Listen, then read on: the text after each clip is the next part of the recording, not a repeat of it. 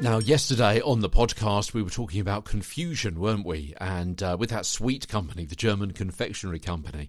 And hopefully you understood what it was that I was talking about, taking you through step by step, slowly, catchy monkey, and talking about potential intonation confusion. When you intonate incorrectly, it can change the sense of the whole sentence. We're kind of going back to where we were talking about 4 or 5 weeks ago, but with an actual news example this time. We've got a couple more news examples for you today as well.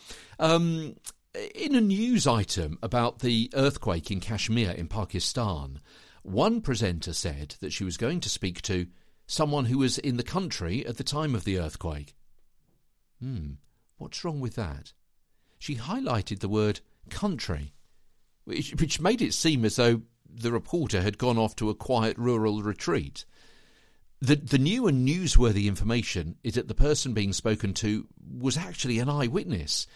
They experienced what happened, and so the phrase that needed to be highlighted was that they were there at the time. Yeah? Let me give you those two interpretations again. Now, we're going to be speaking to someone who was in the country at the time of the earthquake. No, it sounds as though they were out in the countryside. Wrong. This is better. So now we're going to be speaking to someone who was in the country at the time of the earthquake. That's better, isn't it? It has much more relevance. It is much more correct. Some people may also lift the word in, saying someone was in the country. By highlighting in, it gives the impression that the person is usually out. Yeah? Because of the contrasts, the rule that we had a few weeks ago. By highlighting the word in, it gives the impression that the person is usually not there. But the significance of the story and crossing to that reporter is that they were there at the time. Someone who was in the country at the time of the earthquake? Not good. This is better. Someone who was in the country at the time of the earthquake? Yeah, that's it. So you've got to understand the significance of the story. You've got to understand why the sentence has been written that way. Here's another example for you. Her parents say Adele had made several calls to police about her boyfriend's violence, but nothing ever happened. Police say there's no record of any such call being received.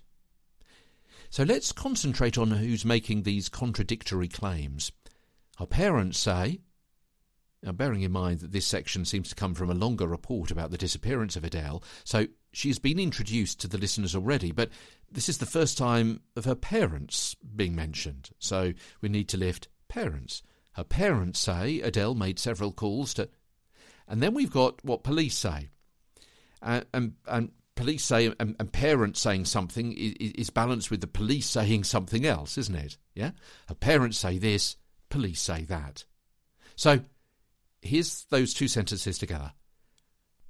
Okay, here we go with that.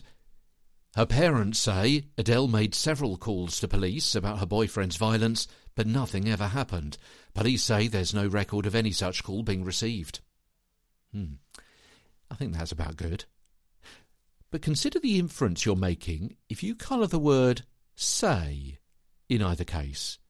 You appear to be disbelieving, or possibly even snide with what you're saying. A more conversational example might be along the lines of, Susan says she didn't take my phone, but I don't believe her. Yeah? So if you highlight the word says, you're suggesting disbelief, and that could be totally wrong. Let's read that sentence again by intonating incorrectly the word says, and you'll get a completely different understanding of what the story's about. Her parents say Adele had made several calls to police about her boyfriend's violence, but nothing ever happened. Police say there's no record of any such call being received. Yeah? It casts doubt on what police are saying. Tomorrow, key step 9 in intonating correctly and conversationally as Get a Better Broadcast podcast and video voice continues. From London, I'm Peter Stewart.